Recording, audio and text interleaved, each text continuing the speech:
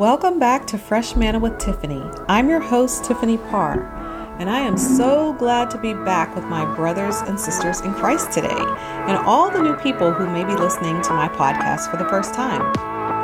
Today, I have a message for you. It is titled, The Battle for Our Affection.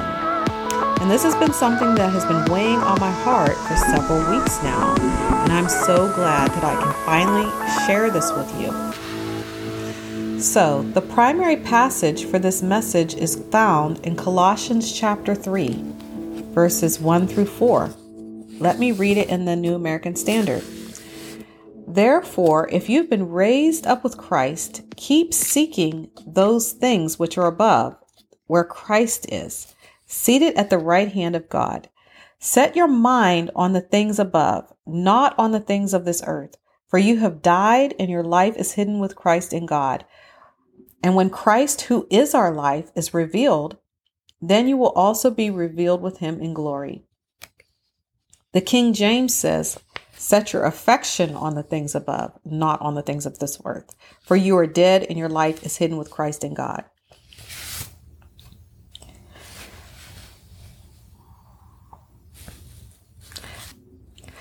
Okay, let's pray. Dear Heavenly Father, we come to you in the precious and holy name of Jesus. And we ask today, Lord, that you would open up our minds, that we would be able to hear your word, and touch our hearts, that it would be receptive to your word. And Lord, we ask that this word will bring forth fruit 30, 60, or 100-fold. Lord, help me to be able to share this word in such a way that people will receive it and really understand it and examine their lives and their hearts to see where they can make changes and be more sensitive to your spirit. We ask, Lord God, that you would be more central in our life. And even now we repent of not putting you first, Lord God. We ask this in Jesus' name. Amen. Okay, so the King James Version says, set your affection on the things above, not on the earth. For you are dead, and your life is hidden with Christ in God. And so one of the things the Lord has been showing me is that the enemy has really been attacking the church, especially the fivefold ministers, in multiple formats. One hand, he's been attacking them with the spirit of distraction, and that with every turn, there's been something that's coming against us. And in regards to whatever it is we're going through in our personal lives, whether it be good, bad, whether it's just our own thing that we're trying to do, or if it can be anything that just will come up. It could be anything that doesn't have to be necessarily a negative thing. And so the number one way is self-imposed. So self-imposed distractions, like things that are done willingly or self-inflicted or deliberate. We've been, led away and enticed by our own lusts. It says that we are susceptible to the lust of the flesh, the lust of the eye, and the boastful pride of life, right? And so these things we've chosen to take our mind and our hearts away from Christ. And so anytime there's something going on, we're really just kind of putting our mind and hearts on other things, but not the Lord. And so the second way that the spirit of distraction has been getting to us has been external factors. And those are things that we see on television. We're walking, we're driving, we're, at the gym, or we're with friends, and we're continually bombarded with things that we're continually bombarded with things that's taken our minds and our hearts away from the Lord. And unfortunately, these things feed off of each other, because when you have so many different battles coming your way, you have one thing over here you're trying to do, and then you're doing this over here. And then after you get done accomplishing this goal over here, you're looking for relief. And so in looking for relief, you're looking more for the things of the flesh, the carnal things of the carnal nature, rather than seeking God. And he wants to be our refuge. He wants to be our secret place. He wants us to come to him And, you know, it's really a heart posture, because it's not like God is saying we can't enjoy the things in life. It's just that he wants to be first. He should be our first thought. He should be the one we think of first. Oh, I've got to pray first. Let me pray first before I do this. Let me seek the Lord first before I do that. We need to make him central. And so because there's been so many things vying for our attention, we need to become more vigilant about cutting off the things that we can cut off. The things that we can change, we should try to change so we can seek his heart, seek his face, and receive more from him. And when we're serving him, we need to serve him more with our whole heart. And it's apparent that many times we're serving him half-heartedly, it's not wholehearted, and our hearts are not in it all the time. And we've done things in the past based upon routines, things that have been done in the past, and the way other people have done things. Whatever we bring forth has not been born of the Spirit. So there's a couple of things I just wanted to read. This prophetic poem is infused throughout, but I will be reading the poem separate, all by itself, on another broadcast. But I'm going to continue to kind of read it through. So there's a battle for affection. There's a battle for our affection towards God, the Father, and we must turn our hearts toward him. For many have lost their first love and turned to idols. The idols of comfort and pleasure, instead of letting go and letting God be our refuge. We must repent and turn our hearts back to him. We've placed our trust in the arm of flesh. We've walked in the way of sinners. We've put our money in purses with holes in it and spent money on things which are not bread. And so we need to consider our ways. We need to examine our hearts today to see and to know, where are we putting our money? Where are we putting our time? Are we putting ourselves in the path of sinners? Are we putting ourselves in places where we have no business being? And if we're in the ministry and we're supposed to be seeking the Lord, we should be putting ourselves in a place of a posture of consecration where we can really, really seek the Lord and keep our mind stayed on him continually. I mean, even as we see in Acts chapter 6, verse 2-4, it says that they said, "It is not reason that we serve tables and neglect the word of God, but that we should give ourselves over to prayer and fasting, prayer and the reading of the word." That is where we should be putting our focus. And the mentality that they've had back in the early church was all about the vision, the commission, the Great Commission. That was the focus, and to prepare and not waste time on things that are flesh and carnal. It says, "But we will give ourselves continually to prayer and to the ministry of the word." And so we really need to ask God today to turn our hearts more toward him, because it is a supernatural act.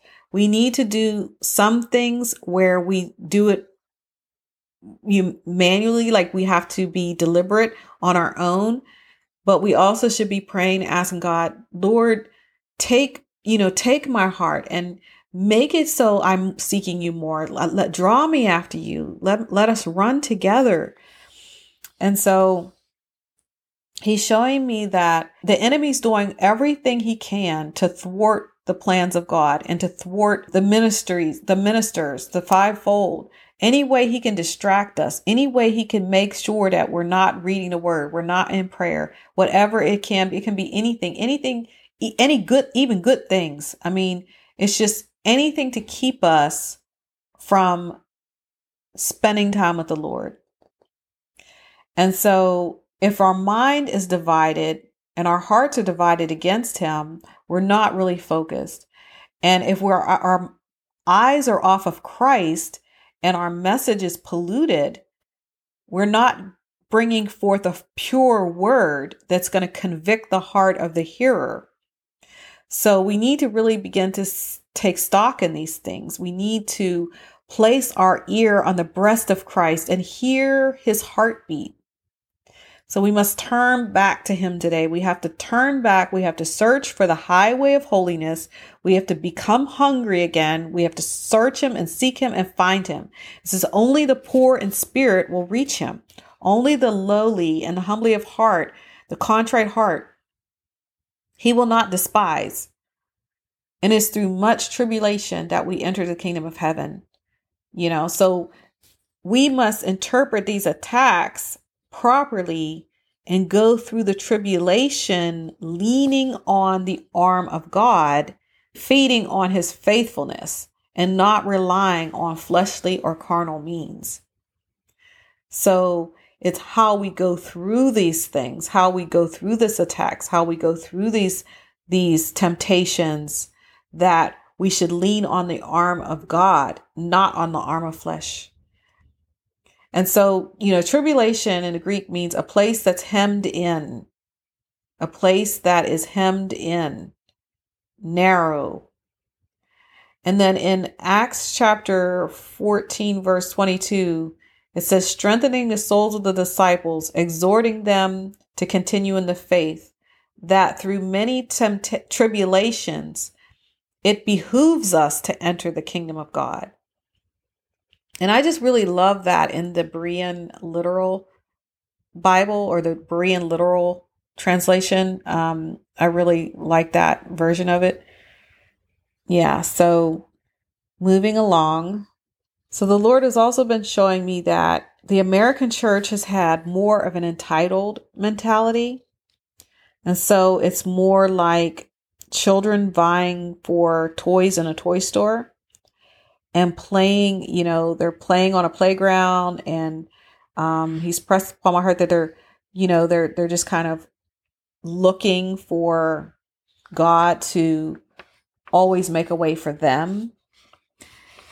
And they've been looking more towards the idols of comfort and pleasure instead of God. And though he does have a plan for us, like it says, I know I have plans for you, declares the Lord, plans for welfare, plans for not for calamity, to give you a future and hope. We still have to approach things in such a way where our heart posture is not about how it's going to benefit us, not how it benefits us and how he will get the glory. We need to really focus on how he will get the glory from our lives, not where it's more about what God can do for us and our plans and how he blesses our plans. And so if we take the benchmark of, what was going on in the early church and what was going on with Christ and the disciples, we see that everything is mainly in reverse.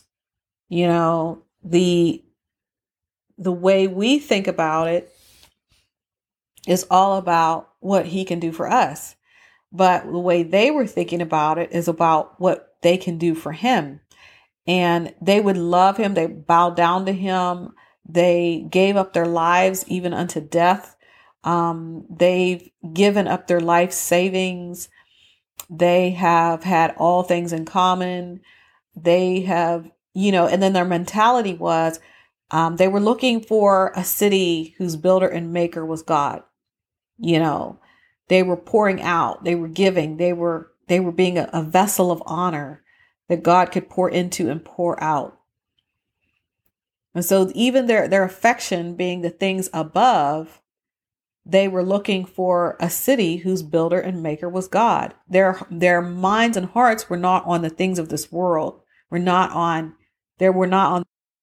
earthly the things. And so whereas for us, we're looking for God to roll out the red carpet for us. And it's in reverse. Everything we have here, it's like in reverse. We're looking for him to roll out the red carpet for us. And it's like, we won't do this here. We won't do this there. We won't go here. We won't do this. We won't do this until these stipulations are put in place and this is happening here, and we've got to have this here, and we've got to have that there, and this is, otherwise I'm not going to do it. Otherwise I'm not going to go. And that's not the way, that's not the heart posture we should have. It should be humble and say, Lord, wherever you have me go, I'll go. Lord, wherever you want to place me, I know that there's a reason for it, and that you're going to get glory from wherever you place me, however strange it seems, however odd it seems. And so continuing on, he's put out a call to us, and he said, arise, come up higher, come to the marriage ceremony, come meet him, seek him while he may be found. But we've not hearkened to his voice. We've not listened to his voice. We've continued to play with our toys, distracted from his presence. Thereby, the startling reality is that the sinners and harlots are getting into the heaven before the children of light.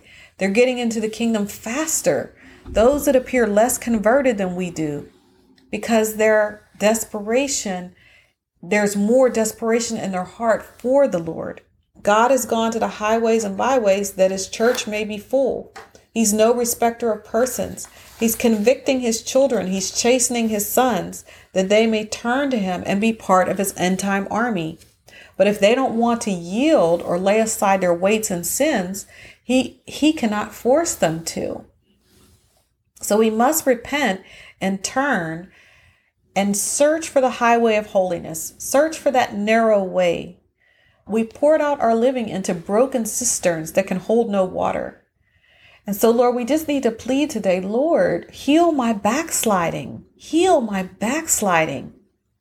We must find the narrow way and search diligently for our King. We must repent and search for our first love, those who've lost their first love. Our hearts and our affection need to go back towards him. And so a beautiful depiction of this is the Shulamite with her beloved. And in this, she searches for him in the streets. It's the Song of Solomon, chapter 3, verse 1 through 4. On my bed, night after night, I sought him whom my soul loves. I sought him, but did not find him. I must arise now and go about the city, in the streets and in the squares. I must seek him whom my soul loves. I sought him, but I didn't find him.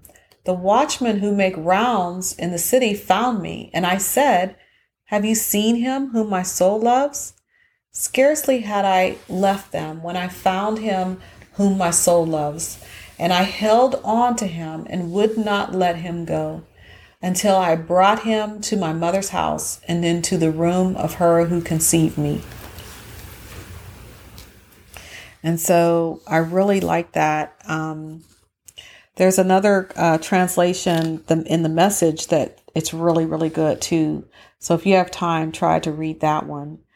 But what she did was she arose and she went to the city. She was desperate. She went down the alleys. She went to the streets. She went, all over looking for her beloved at her own risk, I mean, she was that desperate. And so the Lord is calling us today. He's calling us. He's putting out a call. He's in the Garden of Eden saying, where are you? Where are you, my people? Turn back to me. Come out from among them and be you separate, and I will receive you. Once we abide in the vine, attach ourselves to him, cleave and be engrafted in the vine. Then we must deal severely with our sin and cut it off. Those things that bind us, those things that hinder us. Cut off our sin and the weight which so easily besets us. Whatever it is, whatever it may be, we must deal severely with it. Pluck out our eye, cut off our leg, break off our arm, that which is causing us to sin, that which draws us away and entices us with our own lusts. We have to cut off the hook which is fastened to our mouth. We have to sever the tie. We have to detach ourselves from that which holds our gaze, that which causes us to linger. So we need to remove the log from our own eye that we may see clearly before judging others. He says, turn back, my people, leaders, distinguish between the holy and profane. Then and only then can you become my spokesman. For you've lost your distinction in me. You've lost your peculiarity in me, your uniqueness. Examine your heart. Examine yourselves to see whether you're in the faith. Seek cleansing by the washing of the water of the word. Serve me with fastings and prayers. Kneel down. May your knees hit the altar. Lay prostrate before me, that place which is designated for holy ground. Put a guard around it. Guard it. Prepare the altar designated for holiness, where your flesh comes to die. For your life is hidden with Christ in God, and that life which you live, which now appears, is Christ's resurrection power living through me. Always ready to set the captives free. Always ready to dispense wisdom to save souls. Always ready to endure the fire and not be burned. Ready to abide in the shadow of the Almighty. Come to me, those who are weary and heavy laden, and I will give you rest for your souls. My yoke is easy and my burden is light. Set your affection on those things which are above. Let your words be few, your wisdom peaceable, your words filled with grace. And I will keep you in perfect peace, whose eyes are stayed on me, because you trust in me. Selah. He that has an ear, let him hear what the Spirit says to his church. And so another thing the Lord has been showing me was that this thing about affection is deeper than just squeezing God out of our everyday life. There's a part where when we're doing things for the Lord, ministry-wise or other, that because all that we do should be done unto the Lord, we've been doing things that's been more mechanical in nature, and our hearts are far from his heart. We aren't really sensing what he's really thinking about right now, what he's really saying right now. Are we exploring and giving attention to what he's giving attention to at that moment? So we miss the mark. We miss God. We miss where his affection is at. And therefore our affection is not his affection. Scripture says that we have the mind of Christ, but do we? Do we really? In Isaiah 29:13, it says, Then the Lord said, because these people draw near with their words and honor me with their lips, but they remove their hearts far from me, and their reverence for me consists by traditions learned by rote, or traditions of men. So in conclusion, let's look at one more passage. We're going to look at Luke chapter 7, verse 36 and on. And it's with the woman who wipes Jesus's feet with her hair. And so let me read it for you. Now, one of the Pharisees was requesting to dine with him, and he entered the Pharisee's house and reclined at the table. And there was a woman in the city who was a sinner. And when she learned that he was reclining at the table in the Pharisee's house, she brought an alabaster vial of perfume. And standing behind him at his feet, weeping, she began to wet his feet with her tears and kept wiping them with her hair of her head and kissing his feet and anointing them with perfume. Now, when the Pharisee who had invited him saw this, he said to himself, if this man were a prophet, he would know who and what sort of woman, what sort of person this woman was who's touching him, and that she is a sinner. And then Jesus said to him, Simon, meaning this is Simon the leper, not Simon Peter, I have something to say to you. And he said, say it, teacher. And he said, a money lender had two debtors. One owed 500 denarii and the other 50. And then it goes on. I won't read the whole thing, but going down a little bit further, he's saying, do you see this woman? I entered your house and you gave me no water for my feet, but she has wet my feet with her tears and wiped them with her hair.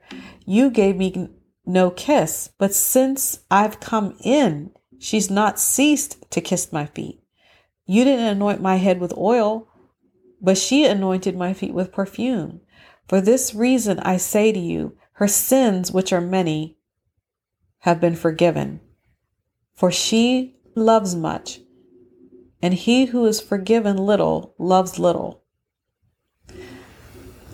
In turn, whoever is forgiven much loves much.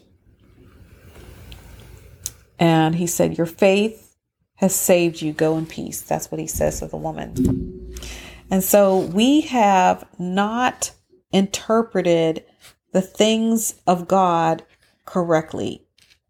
That was the next thing that he was showing me, is that whether you're, somebody who's been walking with the Lord for many years or just, a few days, we've not really interpreted the things that are happening in the kingdom always correctly. We don't always know. We're not always perceiving, correctly. So, the first thing that came to his mind was, one of them said, this is a whole year's wages of perfume. This is wasteful. What is she doing with that? Like, she could be using this for something else. And then it's like, well, she's a harlot. What is she doing here? If Christ was really a prophet, he would tell her to leave. He would get her out of here. And, Jesus, his perspective was completely different, just totally different. I mean, the way he was interpreting the situation, the way he was, sharing, what was truly going on. And so, we don't even see, we're not really perceiving, why didn't one of the disciples think, one of the ways that they could have interpreted things were, they could have said, I wonder why she's doing this to his feet.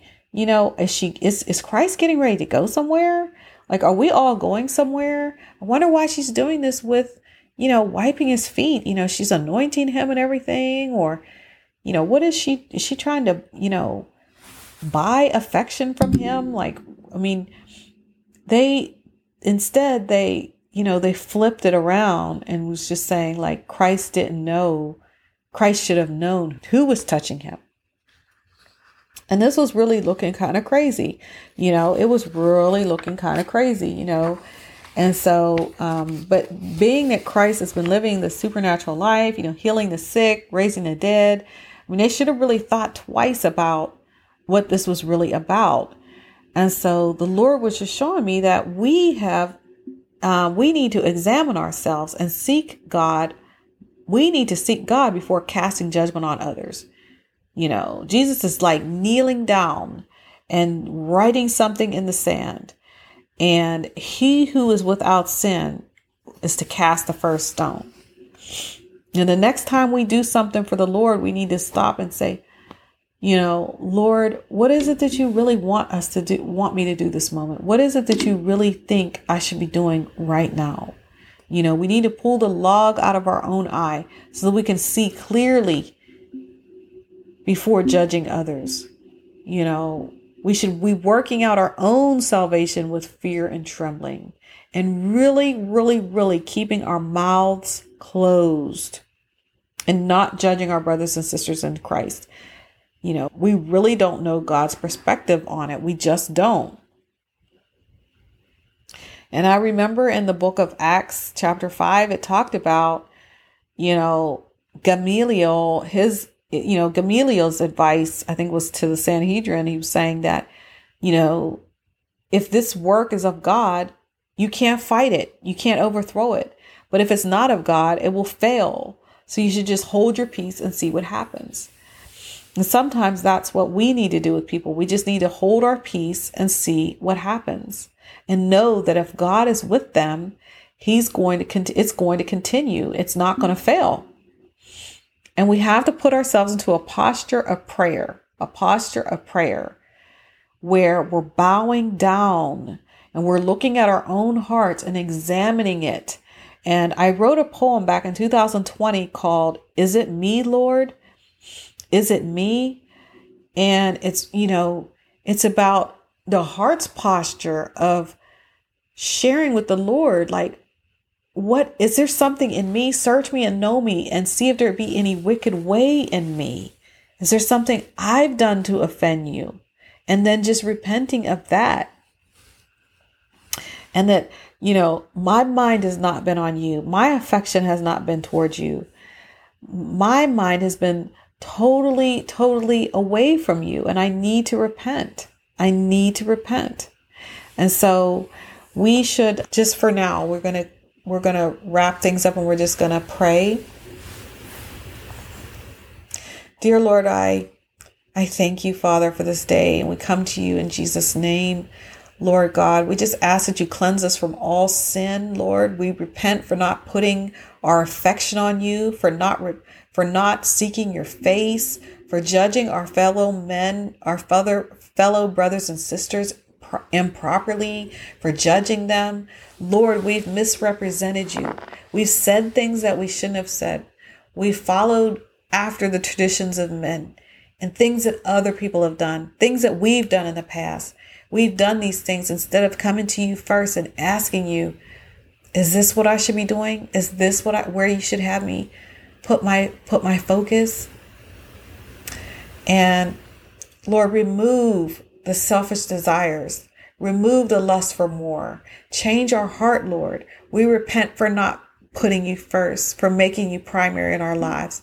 We repent for our idolatry, our covetousness, our lustful carnal things which can't benefit us and don't bear any weight in the kingdom of God. Lord, we repent of these things right now. We ask for cleansing by the blood of Jesus. We ask for a clean slate, that from this day forward, we would do things different. We would do things very, very different. We ask these things in Jesus' name. Amen. Turn your eyes upon Jesus. Look full in his wonderful face, and the things of this world will grow strangely dim in the light of his glory and grace. Turn your eyes upon Jesus. Look full in his wonderful face, and the things of earth will grow strangely dim in the light of his glory and grace. In the light of his glory and grace.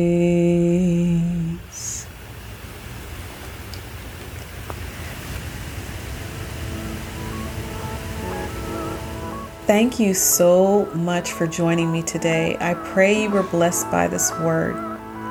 Feel free to visit the website. The link is in the bio. And just remember this little tidbit, this little piece of manna. Spiritual things are slippery, so grab them while you can. I look forward to seeing you at the next broadcast. God bless you.